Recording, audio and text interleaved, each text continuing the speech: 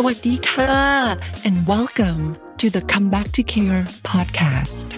I am your host, Nat Nada Wikitsate, a decolonized and licensed clinical psychotherapist, somatics and social justice practitioner, and founder of Come Back to Care, a dot connector, norm agitator, and lover of liberation. If you're on a journey to transform your daily parenting into a social justice practice that nurtures your child's development and promotes intergenerational family healing, I am so glad that you're here. On this podcast, we explore how social justice, child development science, parenting, and family systems intersect with one another. If you've been looking for ways to align your parenting with social justice values, you're in the right place. Together, we find our way back to our true home. We come back home to our body and the goodness within. We come back to our lineage and come back to care together. So come curious and come as you are. Let's move at the speed of care and let's do this. Welcome to Season 2 and Episode 12 of the Come Back to Care podcast. I am so excited to be in conversation with you again so that you and I can continue to explore different ways to make parenting deeply decolonized and intentionally intergenerational. So that when you raise your child, you're modeling the values of compassion and liberation you want to live by and pass down to your child, instead of unintentionally repeating outdated family cycles you're trying to break, or reproducing oppressive social conditioning from patriarchy, colonialism, capitalism, and white supremacy.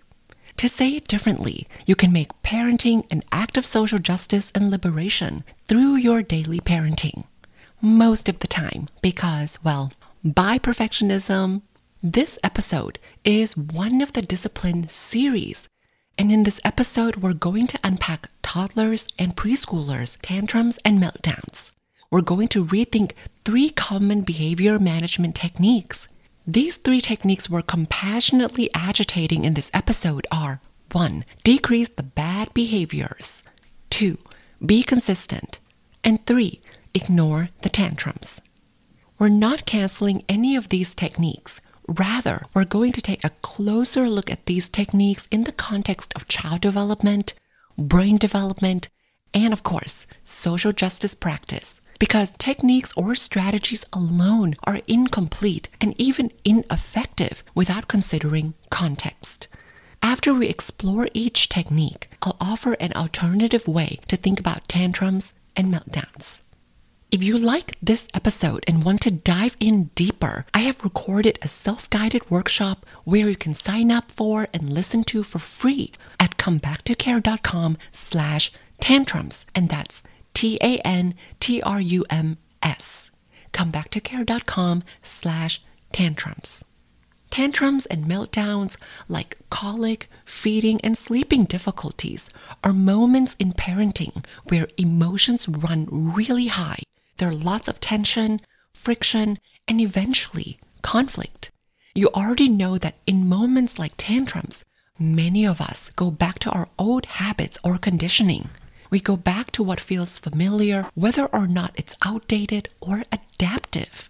That's one reason you might snap at your child and sound exactly like your parents when you were little, even though you promised yourself you'd give your child a different childhood from the one you had. Or you might set an intention to never enact the kind of violence you see in the prison industrial complex, but end up using a version of that carceral punishment with your child to quote-unquote control them when they're out of control during meltdowns. It's so easy to practice social justice when things are calm and the kids are not screaming or throwing their lunch on the floor. How about when our kids are hard to like? For example, when they're overwhelmed with intense feelings during tantrums and meltdowns. These moments are mini conflicts in many ways. They can stir up our wounds, both inner child wounds and internalized oppression wounds. How can we make conflicts generative and abundant with opportunities to stay rooted in our values of compassion, justice, and liberation instead of control, coercion, domination, and punishment? Malidoma Somé wrote, quote, "Conflict is the spirit of the relationship asking itself to deepen," end quote. With this teaching, let's deepen our social justice practices during our toddlers' tantrums and meltdowns. The first common technique or myth we're going to rethink is the idea of decreasing bad behaviors.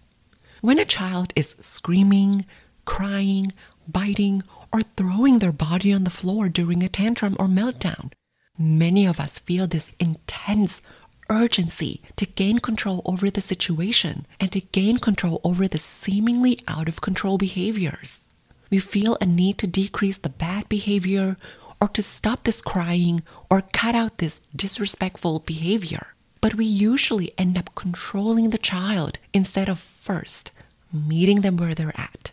Tantrums and meltdowns that I'm talking about in this episode are when your child is overwhelmed by their intense feelings and they can't cope by themselves. If your child's trying to cope in ways that could hurt themselves, like hitting their head on the floor and so on, safety definitely comes first. You might have to stop the self-harming behaviors right away, then address the underlying needs.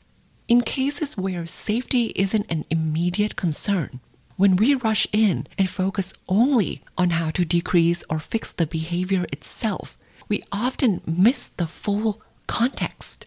When we focus so much on what to do, we often miss asking why.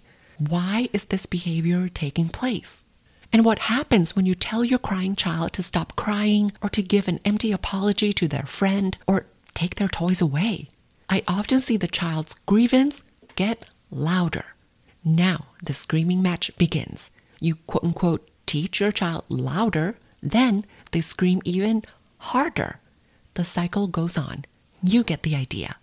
In this scenario, you might be so focused on controlling your child's screams and cries that you miss seeing that you both are now locked in a power struggle. In Thai, there's a saying, หูมืดตามัว, which translates, ears go blind, eyes go blurry. I think it's such a good way to describe power struggles.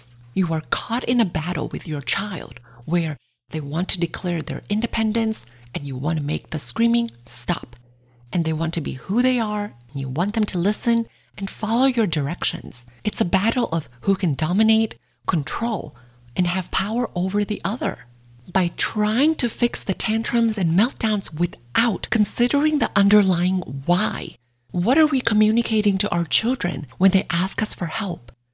Are we pathologizing or blaming their emotional outbursts because crying and screaming are the only things their immature brain and nervous system can do? What if we shift the focus from trying to get them to act right to trying to tell them that they are loved even though they're a mess emotionally and overwhelmed neurologically right now? I have 2 invitations to share with you. First, let's replace the question of what do I do to fix this behavior with what are my child's unmet needs underneath this behavior? Is the unmet need boredom or sensory overload because the sound, sight, touch, movement in the environment is too much, too fast, and too unpredictable? Or is the unmet need a bid for connection? Once you know your why, you can let that information guide your next steps. This way, you have the discernment you need to look at the tools in your toolkit and pick when to use timeout or time in, when to ignore the behavior or take toys away, and so on.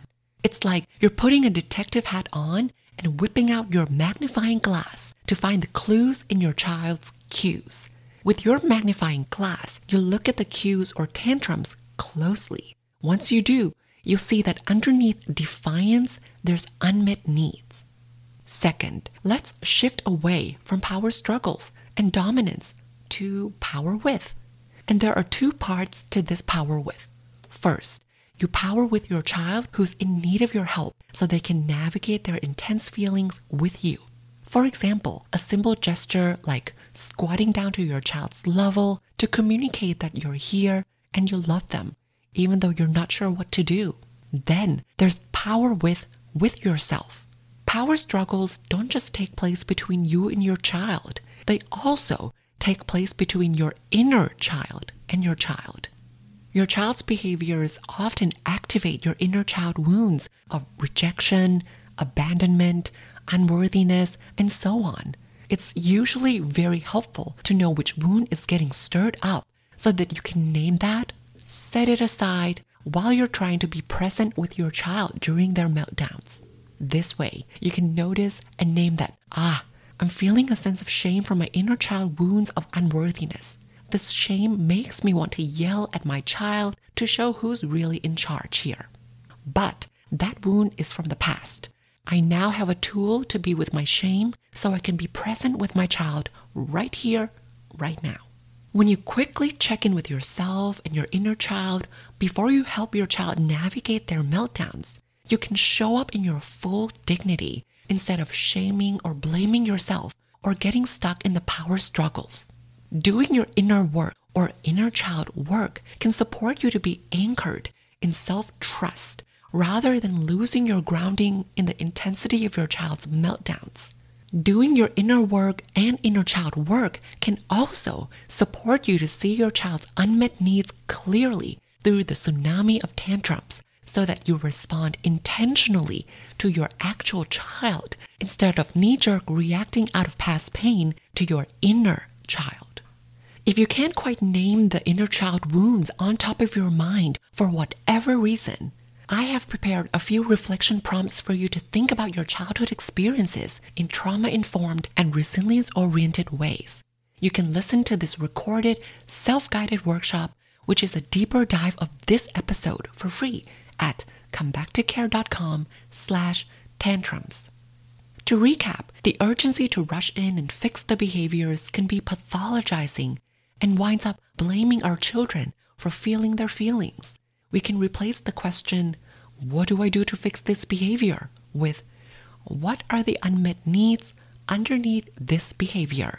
And when the timing feels right and you feel supported, do your inner work and try to understand your parenting triggers by exploring which inner child wounds get activated by your child's tantrums and meltdowns. And you might even ask, what are the unmet needs of my inner child? All right, next, let's talk about consistency, which is the second common technique or myth we're going to unpack and reframe together. When I see advice on tantrums online, every suggestion usually comes with another piece of advice, which is, but you have to be consistent, otherwise it won't work. For example, if you choose to do a timeout with your toddler and have them sit in a kitchen corner for 3 minutes by themselves, you need to always use that same kitchen corner and do it for exact 3 minutes. Whew. This one makes absolutely no sense to me because A, how are you going to use timeout when your toddler's crying for different reasons? A crying toddler who just fell down and scraped their knee, a crying toddler who's hungry, and a crying toddler who wants to push all the elevator buttons. These 3 toddlers need different things, and timeout, no matter how consistently you do it, isn't going to meet the toddler's needs, let alone be effective. Plus, development is so dynamic because it changes all the time. Your toddler is so busy learning new skills, integrating them, and refining them. There's no one-size-fits-all strategy. And I know you know this too. And you're probably having a duh, Nat moment. I get it. But I have to talk about it because in the heat of the moment, amid all the uncertainty and intensity of a meltdown, it is such a human thing to do, to grab onto something concrete. And it might look like, oh, I don't know if this timeout thing in the kitchen corner is going to work. My toddler keeps getting up and out of that chair. But if I can just be consistent, maybe this time it will work. And the it will work in this example means the timeout will be successful, not that you'll meet your toddler's unmet needs underneath the tantrum, right? And I fell into this trap too when I was a new classroom teacher. I remember learning about time in, and that was about 8 years ago. I memorized all the steps and all the scripts because I wanted to get this new technique right. I was so focused on doing this time in thing that I forgot to assess what my students actually needed from me. Perhaps be consistent should be consistent if the function of the behavior is the same. So my invitation is for us to replace rigid consistency with balance. When we consider a toddler's development, we can see that there's an internal struggle at this stage, and there's a push and pull between becoming their own person and getting freaked out about losing the connection they have with their caregivers. So, on one hand, our toddler is confidently saying, I've been a baby for so long, now I want to be my own person. I can do anything myself. Me, mine, my turn. Let me help. Sounds familiar? On the other hand, they're not sure if you'll still love them and be there for them if they break off and become their own person. That's why we often see toddlers run off and explore the toys and engage with their friends only to run back to you for a quick snuggle to recharge. Then they go off to explore the environment again. Any of this resonate with you? I love toddler development. So, developmentally speaking, there are two needs at play here. One is the need to be independent, and the other is the need to connect with those they trust. To honor these two needs during a tantrum, you can replace consistency with balance, which is a balance between giving your toddler some room to be independent and connecting with them. To support their emerging independence, you might validate their feelings by naming them, saying, wow, you're really upset right now. Or, when I feel upset, I cry too, and I'm here with you. Then, to support the other need, their need for connection, you can step in and set boundaries or limits. You might say, but I need you to have some food first before eating ice cream. Or, you can throw a ball outside, but not inside. I need to keep you and your baby sister safe. A common misconception is that honoring connection means letting our toddler loose so they can do whatever they want. No. A toddler who runs the house is usually an anxious one because they're too young to know how far they can push your button. With limit setting, they know how far they can go and they can relax within the parameter that you set lovingly and firmly for them. They know how to be, how to act, and even fall apart because they know someone they trust has their back. So it's a balance between validating their feelings and their need to be their own person and setting some limits and boundaries when you need to. And we grown-ups need that kind of limit setting too, don't we? I remember the first time I've ever had a fancy French meal, okay? There were 17 utensils on my left, my right, and in front of me. I was so stressed the entire meal about the right fork to use, and I could not even enjoy the meal. You know, I also love word play. So another way to think about this is first co-reg, which is short for co-regulation, then correct, which means correcting the behavior. I'll say it one more time. First co-reg, then correct. You use co-regulation to communicate with your toddler that you see them and their feelings matter, so that their fight, flight, freeze stress response can relax enough for their thinking brain or neocortex to come back online.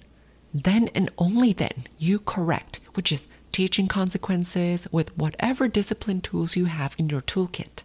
When we're stuck in that power struggle, we just want to teach, and teach, or correct, and correct without co-regulating first. But our toddler's brain isn't ready and available to process the information we're teaching. It's all about timing. You can take a deeper dive and learn more about how to match your discipline strategy to your toddler's brain development by signing up for the free audio self-guided workshop at comebacktocare.com/tantrums. I love talking about brain development in relation to social justice action. The final common technique that we're going to rethink together is the idea that you should ignore the tantrums so that you're not encouraging this behavior by paying attention to it. Well, It's true that when a behavior receives no attention, it wilts away like a tree without water. But let's look at this act of withholding attention through our children's eyes, and you can decide if this feels right for you. Remember that through the lens of development and infant mental health, tantrums and meltdowns mean that your child is asking for your help so that they can cope and navigate the intense feelings they're experiencing with you. Tantrums and meltdowns are not your child's willful behavior to get you, to annoy you, or to manipulate you. When this literal cry for help is ignored, it leaves a child wondering if you love them. If they don't look or sound happy or well-mannered, will you still love them? When the cry for help keeps getting ignored over and over and over again, I see children adapt to this rejection and abandonment in at least two ways. First, they hold their emotions in. Toddlers and preschoolers are so good at blaming themselves for not being worthy enough to earn their caregiver's attention. This kind of early attachment injury becomes an inner child wound down the line, where you constantly try to excel, be perfect, give, and give without boundaries, hoping to earn love. Because when you don't provide value, you wonder if you're valuable. Second, children externalize this cry for help, turning it into aggression towards others. It makes sense, right? If your cry isn't being answered, how else are you going to make sure you're seen and heard? You escalate the cry to aggression, because even though this aggressive behavior is met with punishment, aka negative attention, it is much less painful than no attention at all. Besides these wounds, ignoring your toddler's cry for help isn't discipline. Discipline means to teach. By ignoring the behavior might decrease in the short term, but your child still has no clue of what to do instead to replace the behavior that you don't like. For example, when your preschoolers having their tantrum, you co-reg or co-regulate, and perhaps 30 minutes later, your preschooler feels safe and connected with you, or regulated. Then you're ready to correct or teach, and your preschooler's neocortex feels safe enough to listen to you and learn from you. So you can practice with your preschooler that instead of taking their friend's car and running away, they can say, "Hey, do you want to play tag together?" Or sign, "play together." Whatever fits with your child's developmental needs. So when your child is asking for help through tantrums and meltdowns, what can you do that's not ignoring this legitimate and intelligent attention-seeking behavior? What can you do that doesn't abandon them to their own immature devices, like timeout, or doesn't take away objects that are helping them cope, like a pacifier, blanket, toy, or stuffed animal? I believe that you can meet this cry for help with compassion in whichever way suits your culture, your voice, and your style. You love your child. I know that with my whole heart. I trust that you know how to communicate to your child that you love them, even though their crying and screaming make it so hard for you to like them. But you're here with them to make sure they feel loved, even though they're not at their best. If you assess that the unmet needs underneath the tantrum is actually your child's need for attention, I have two invitations for you. First, can we destigmatize attention seeking? Why is it a bad thing? Our toddler's sense of self can only emerge when their caregivers reflect how they feel back to them. When you say to your toddler, "You look upset, what do you need?" your toddler learns that A, their experiences are valid and can be separate and different from yours. B, they matter. And C, they learn that this feeling inside their body has a word, and it's upset. Only when someone sees, validates, and affirms your experiences do we become an individual. In other words, your personhood is born out of a relationship. Individualism is such a myth. I'm saying all this to say that our toddlers need our attention and validation as an important part of their development of sense of self. Second, can we teach our children to ask for attention just like we teach them to ask for milk, cookies, and applesauce? Many parents who've worked with me over the years choose a variety of words to teach their toddlers and partners. Some examples are a snuggle, a love cuddle, a boost. In a sentence, it can sound like, hey, instead of crying when you want my attention, you can ask for a snuggle instead. In closing, just like we're reimagining parenting to be deeply decolonized and intentionally intergenerational at Come Back to Care, in this episode, we're reimagining tantrum discipline to be less about punishment and more about compassion and interdependence. We examined 3 common behavior management strategies: decrease bad behaviors, be consistent, and ignore tantrums. And we talked about how all 3 pieces of advice are incomplete because they don't account for the context of your child's behavior. Instead of focusing on behavior, my invitation is for you to see tantrums as an invitation. First, tantrums are an invitation for us to see the world through our children's eyes and let this awareness guide our next steps. It's not so much about managing the behaviors as understanding the underlying factors which contribute to the tantrums. These factors could be your toddler's sensory processing abilities, their biological constitutions, their birth history, their personality, your energy level, your history of mental health, your inner child wounds, your cultural resources, your family patterns, and I can go on and on and on. But these complex nuances get reduced down to a behavior to be fixed. By considering the whole picture of our toddler, the care is more complete. Second, tantrums and meltdowns are invitations for us to do our inner child work. All those parenting triggers stem from some of our pain from the past. If you have someone you trust to listen to your story, specifically how your past pain keeps getting repeated in the present, that would be amazing, because healing inner child wounds doesn't have to be your burden to carry alone. If you want to dive deeper on this topic of inner child wounds and parenting triggers, along with developmentally informed discipline, please sign up for a deep dive, self-guided audio workshop at comebacktocare.com/tantrums. In the next episode, or part 2 of what we just discussed here, we're going to connect the dots between transformative justice and discipline. I am so excited. As always, in solidarity and sass. Until next time, please take care. Please be sure to go to comebacktocare.com/newsletter to join the Care Collective newsletter and receive hope-filled and hopeful information about decolonized, embodied, and intergenerational parenting every Sunday. Again, you can be a part of our community of liberation-minded parents by signing up for the Care Collective newsletter at comebacktocare.com/newsletter.